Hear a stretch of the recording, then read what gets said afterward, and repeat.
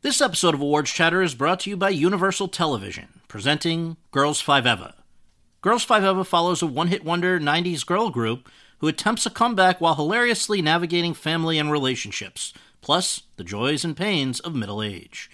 The show stars Sarah Bareilles, Renee Elise Goldsberry, Paula Pell, and Busy Phillips. Don't miss the series critics call the funniest show on television.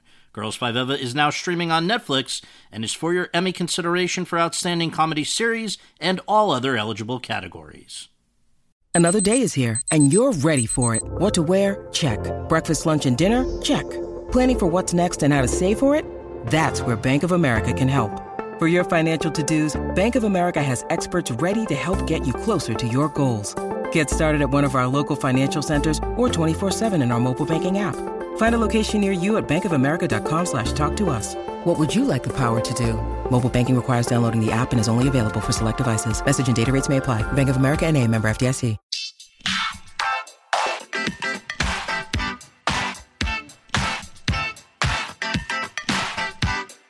Hi, everyone, and thank you for tuning in to the 452nd episode of Awards Chatter, the Hollywood Reporters Awards podcast. I'm the host, Scott Feinberg, and my guest today is a legendary Hollywood actress and character who is now in her 67th year in the business.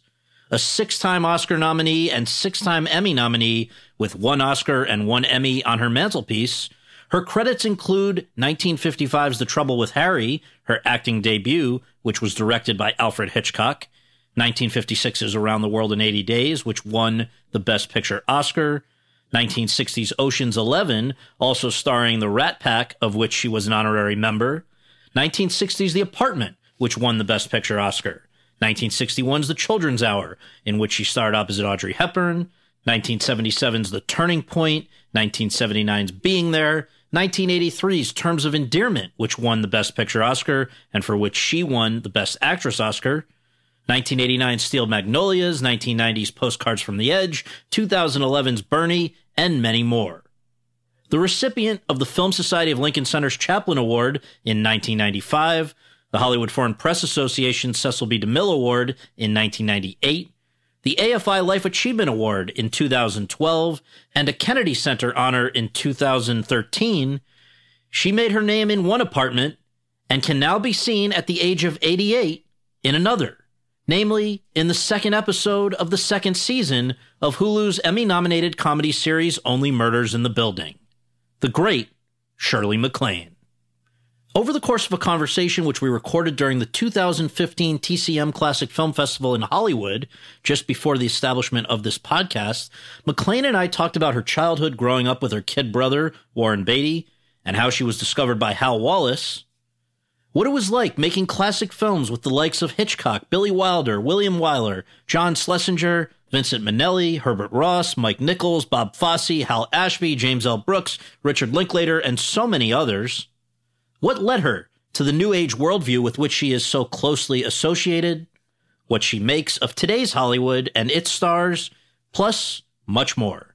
And so without further ado, let's go to that conversation.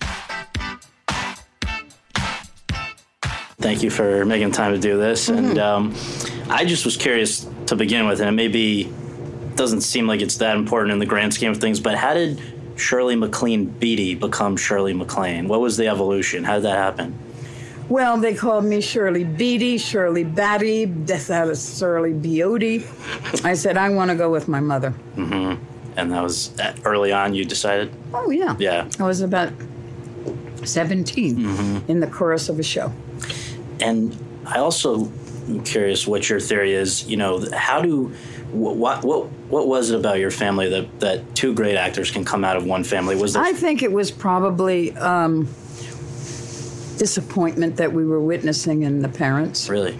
They all wanted to do those things, but sometimes, and to some extent, their lives were a disappointment because they didn't do it. They were busy raising us. Was there interest in acting as well, or something else? Oh, yes. Mother was a dramatics major, and Dad was a very fine musician. And once he told me he had wanted to run away and join a circus. So There you go. I just became the circus, and he didn't have to run away. Now, when you were a kid, was acting always the ambition, or were there other things before that?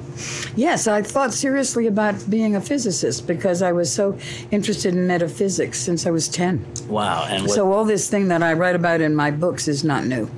what sparked that? Was there an incident or something you read? Or Probably some past life thing. Really? In which I was interested and successfully had figured out, time and that we are not alone and the fact that we all live many, many times, something like that. And I always felt that. And as far as some of the other stuff, like the UFOs, for instance, I read that you read a report at 18 about Truman that kind of sparked your interest? No, I was there in Arlington, Virginia, in 1952, when the whole UFO squadron buzzed the White House in the Capitol. So you saw this? Yeah. And did it scare you? Did it excite you? What was No, I knew what they were. And when I saw that, I didn't know where they were from. Yeah. But as Truman and General Stanfield Turner, I think, he directed him to come on the television and radio and say to people, all they have to know is they're not from Russia.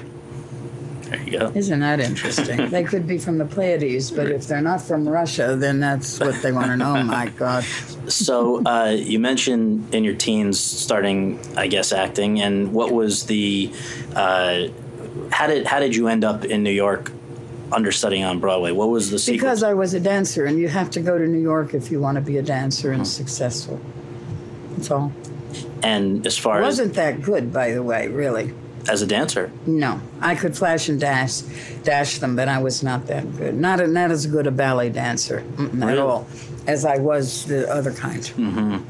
as far as the Pajama Game, how did you come to be a part of it? And if you can share, I'm sure you've had to do it more times than you want to remember, but what was the sequence of events that sort of led from being the understudy to catching Hal Wallace's attention? Well, it wasn't up to me. The star hurt her ankle. I was on, and he was there. And did he immediately? Yeah, he came. You're talking about Hal? Yeah. He came backstage and signed me. Actually took me to Sardi's. First good meal I'd eaten in days, years. Had the movies been in and even a thought prior to that? No. Not at all. I remember Shirley Jones was in the chorus of Me and Juliet with me. That was the show before Pajama Game. And she had told me and the rest of the chorus people that she was going to L.A. to do this musical called Oklahoma. By the way, I had done the subway circuit of Oklahoma when I was 16. Really? And I played the center postcard girl. So I sort of knew what Oklahoma was. Therefore, I knew what Ado Annie was. And I said to Shirley, when you get to California, ask, was it Fred Zinnemann who directed that? Ask Fred Zinnemann if he needs an Ado Annie. Isn't that something? It's unbelievable.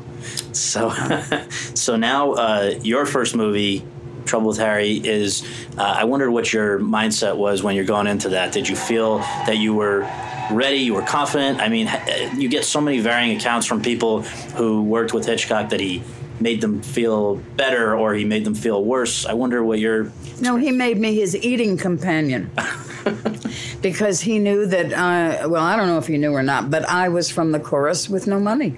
And I had free meals if I ate with Hitchcock. And I gained 25 pounds. The head of the studio called me and said, you're wrecking your career before it even starts. They couldn't match the over shoulders because I was 25 pounds heavier 3 weeks later.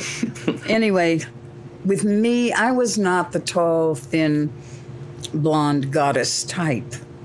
So I was not influenced by his opinions of what he wanted to do to blonde goddess types. Right. So a year later, again, just a year after starting in the movies, you're part of I think to that point, the most star-studded movie ever, right? All Around the World in 80 Days. Mm-hmm. Are you kind of pinching yourself, or are you already accustomed to being, a Hollywood star at that point? Well, you kind of never get accustomed. At the same time that you feel this is your destiny, you're in alignment with it, it's nothing unusual.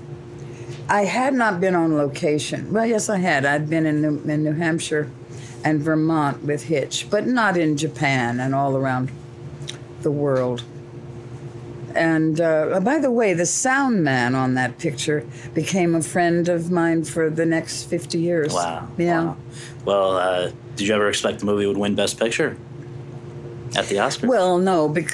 After I saw it. Yeah, yes, right. But Mike Todd, you know what he was. It was hard to get a beat on anything. He was always 3 years ahead of schedule, Right. and he didn't really, sort of flew by the seat of his pants, so you never knew what was really happening. With Some Came Running, I know that's your first nomination, and was also kind of an introduction to this group of folks that you would start hanging out with a lot, right? Mm-hmm. How did you come to be the sole female and essentially in the I Rat don't Pack? know. It was a kind of a. I was their girl Friday. There was no sex at all, although later I had kind of a crush on Dean. But I don't know. I cleaned up after them. They could trust me with anything. I never asked them for anything. It was fascinating, wasn't it, that I was that? I don't know why. Well, And I laughed at everything Dean said because I thought he was so funny. and you seem hard to shock. That's true. That's very true. So, was the apartment though, in some ways, the best part that you had when that up to that point? That in the sense that I've always felt like you can navigate between tragedy and comedy better than anybody, and here's a part that has that built in, and you could run with it, right? Yeah. But you know, when we did the apartment, we only had 29 pages of script. How's that? Well, because Billy and Izzy didn't know yet what the chemistry between Jack and me would be. And the gin game is in because I was learning to play gin rummy from Dean and Frank and a couple of other nefarious people. And he put the gin game in because I did that every weekend. And was Shut Up and Deal a That's probably what I said. Really? Yeah. I was wondering that. That's amazing.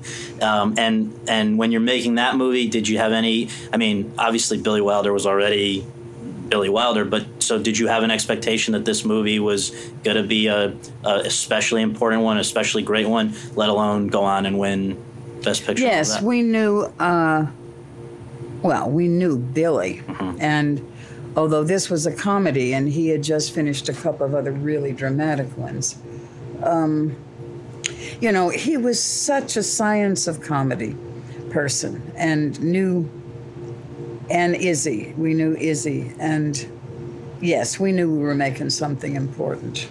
And when you saw that performance, was that, I get the sense that may have been the first time in the movies up to that point that you were really totally pleased with what you had done? Is that fair to say?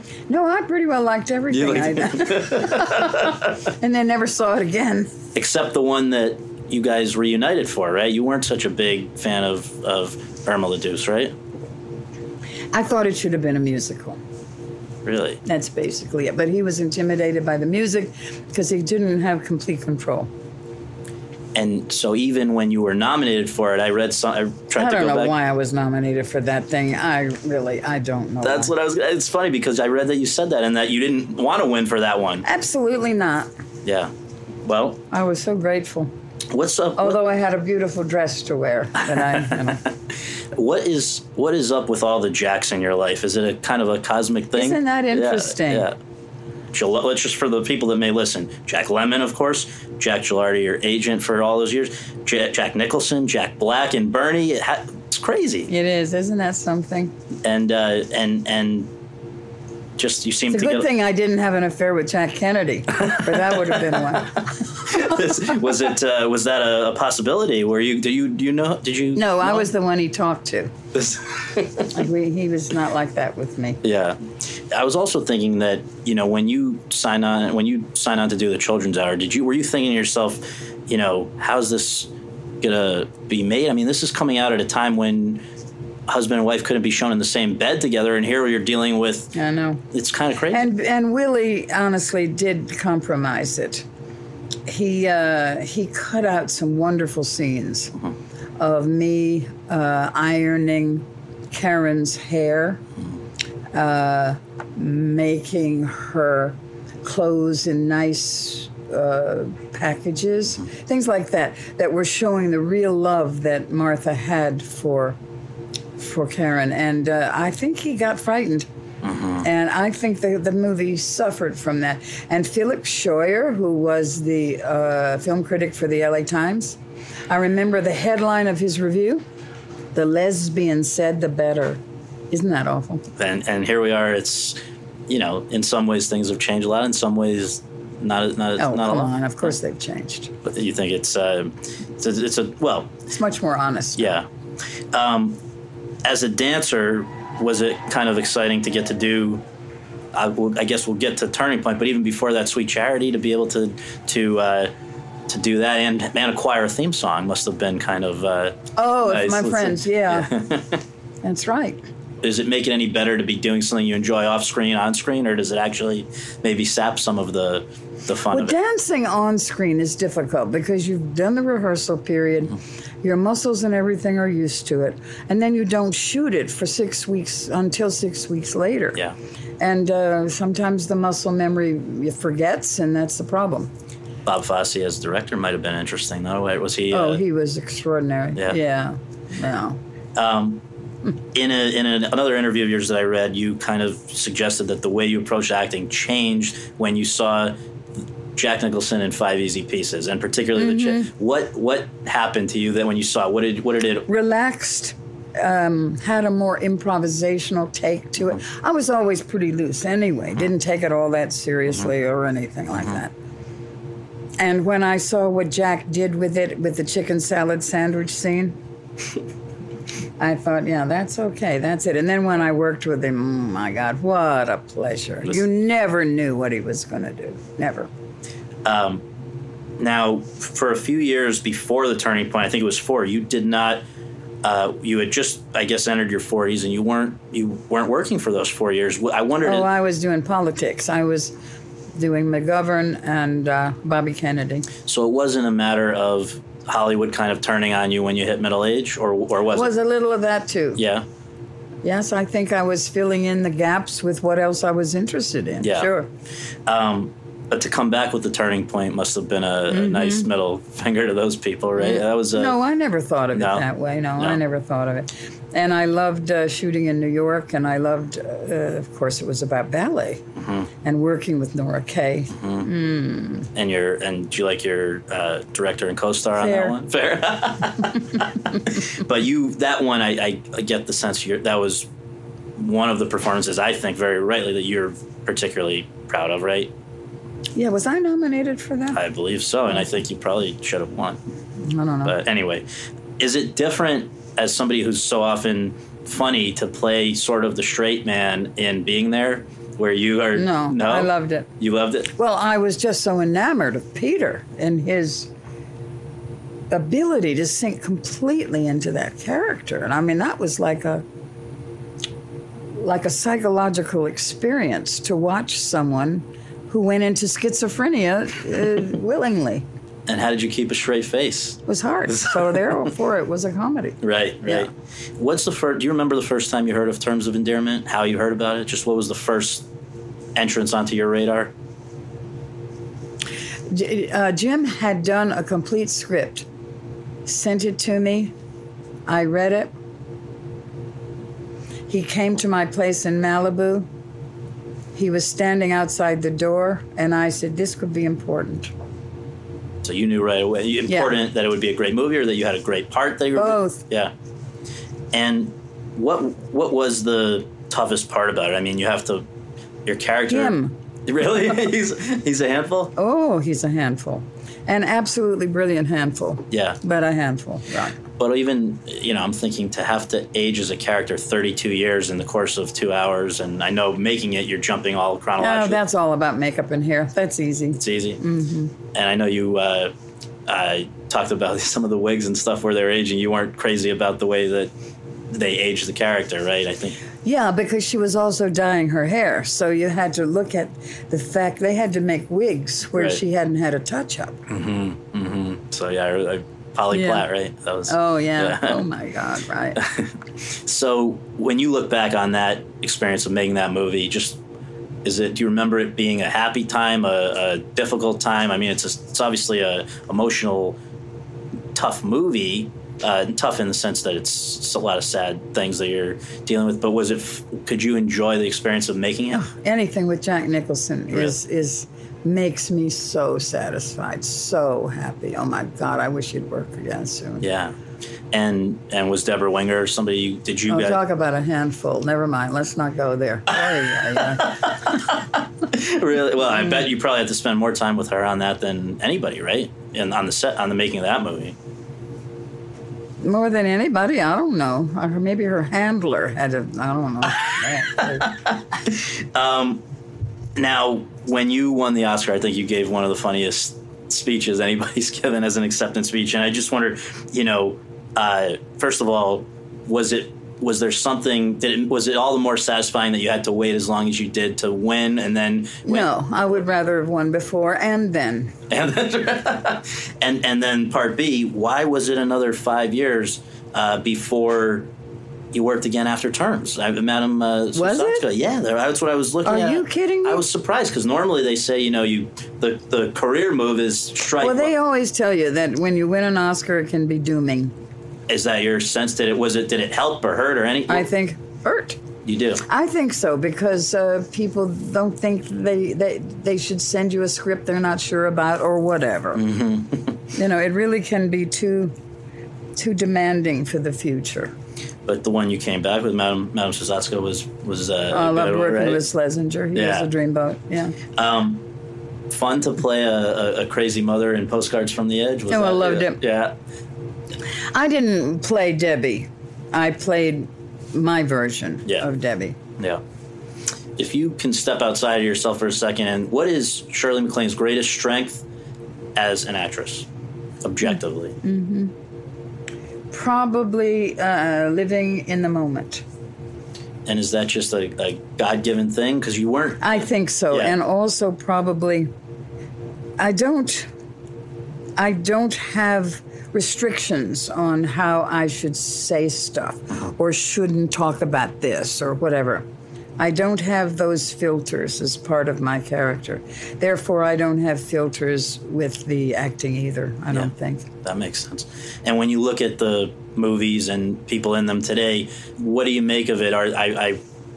Just one thing I came across, and it kind of makes sense that you like Interstellar, because that raises some interesting, and you like Jennifer Lawrence, who really reminds me of you. A lot of people have told me that, and I did meet with her right after she finished doing The Hunger Games, and we had some talks about life and love and the pursuit of happiness stuff. Yes, she's my favorite. How would you feel if you, like she, had become a star in the 21st century, where today they're in some of the paparazzi and tabloids and stuff that these guys deal with? She had her phone hacked where they take her, everything. It's just like... That's a question. So the question, I guess, is... Would you have wanted to even pursue this career if you had to? Oh no, I would have beaten him up. I would have gone over there and cracked him over the head with a bottle of scotch or something. I thought that was awful, and would do that. I would react that way. Any regrets? Is there a role that got away? Is there something? Breakfast at Tiffany's. Really? I turned it down, and instead of doing it, I did a thing called Two Loves, with Jack Hawkins and Larry Harvey, whom I despised. And 3 people saw the movie. Although never would I have given Holly Golightly what Audrey did. So, Well, I guess just as the last thing, two-parter, if I may, what's your life like today? Do you still have the hunger that you've always had to act? And then part B, many, many years from now, when all of us are gone, how would you like people to remember the work and everything that you did? Getting ready to do another movie, working with people on the script. If I can't be creative, I'm in trouble. Writing my own books, and that's probably what I'd like. I would like to be remembered for making it clear that life itself is show business. Everything about what each of us do, we are performing our lives. And we can make a decision how to perform, how to dress, what is the wardrobe, what is the makeup, what is the distribution, what is the financing. We're all doing it every day. All right, well, And I think that's a simple concept that I'd like to be remembered for making it clear. You know? I think you do it better than anybody, so thank you very much. I really appreciate it. Thank you. My pleasure. Thanks, hon.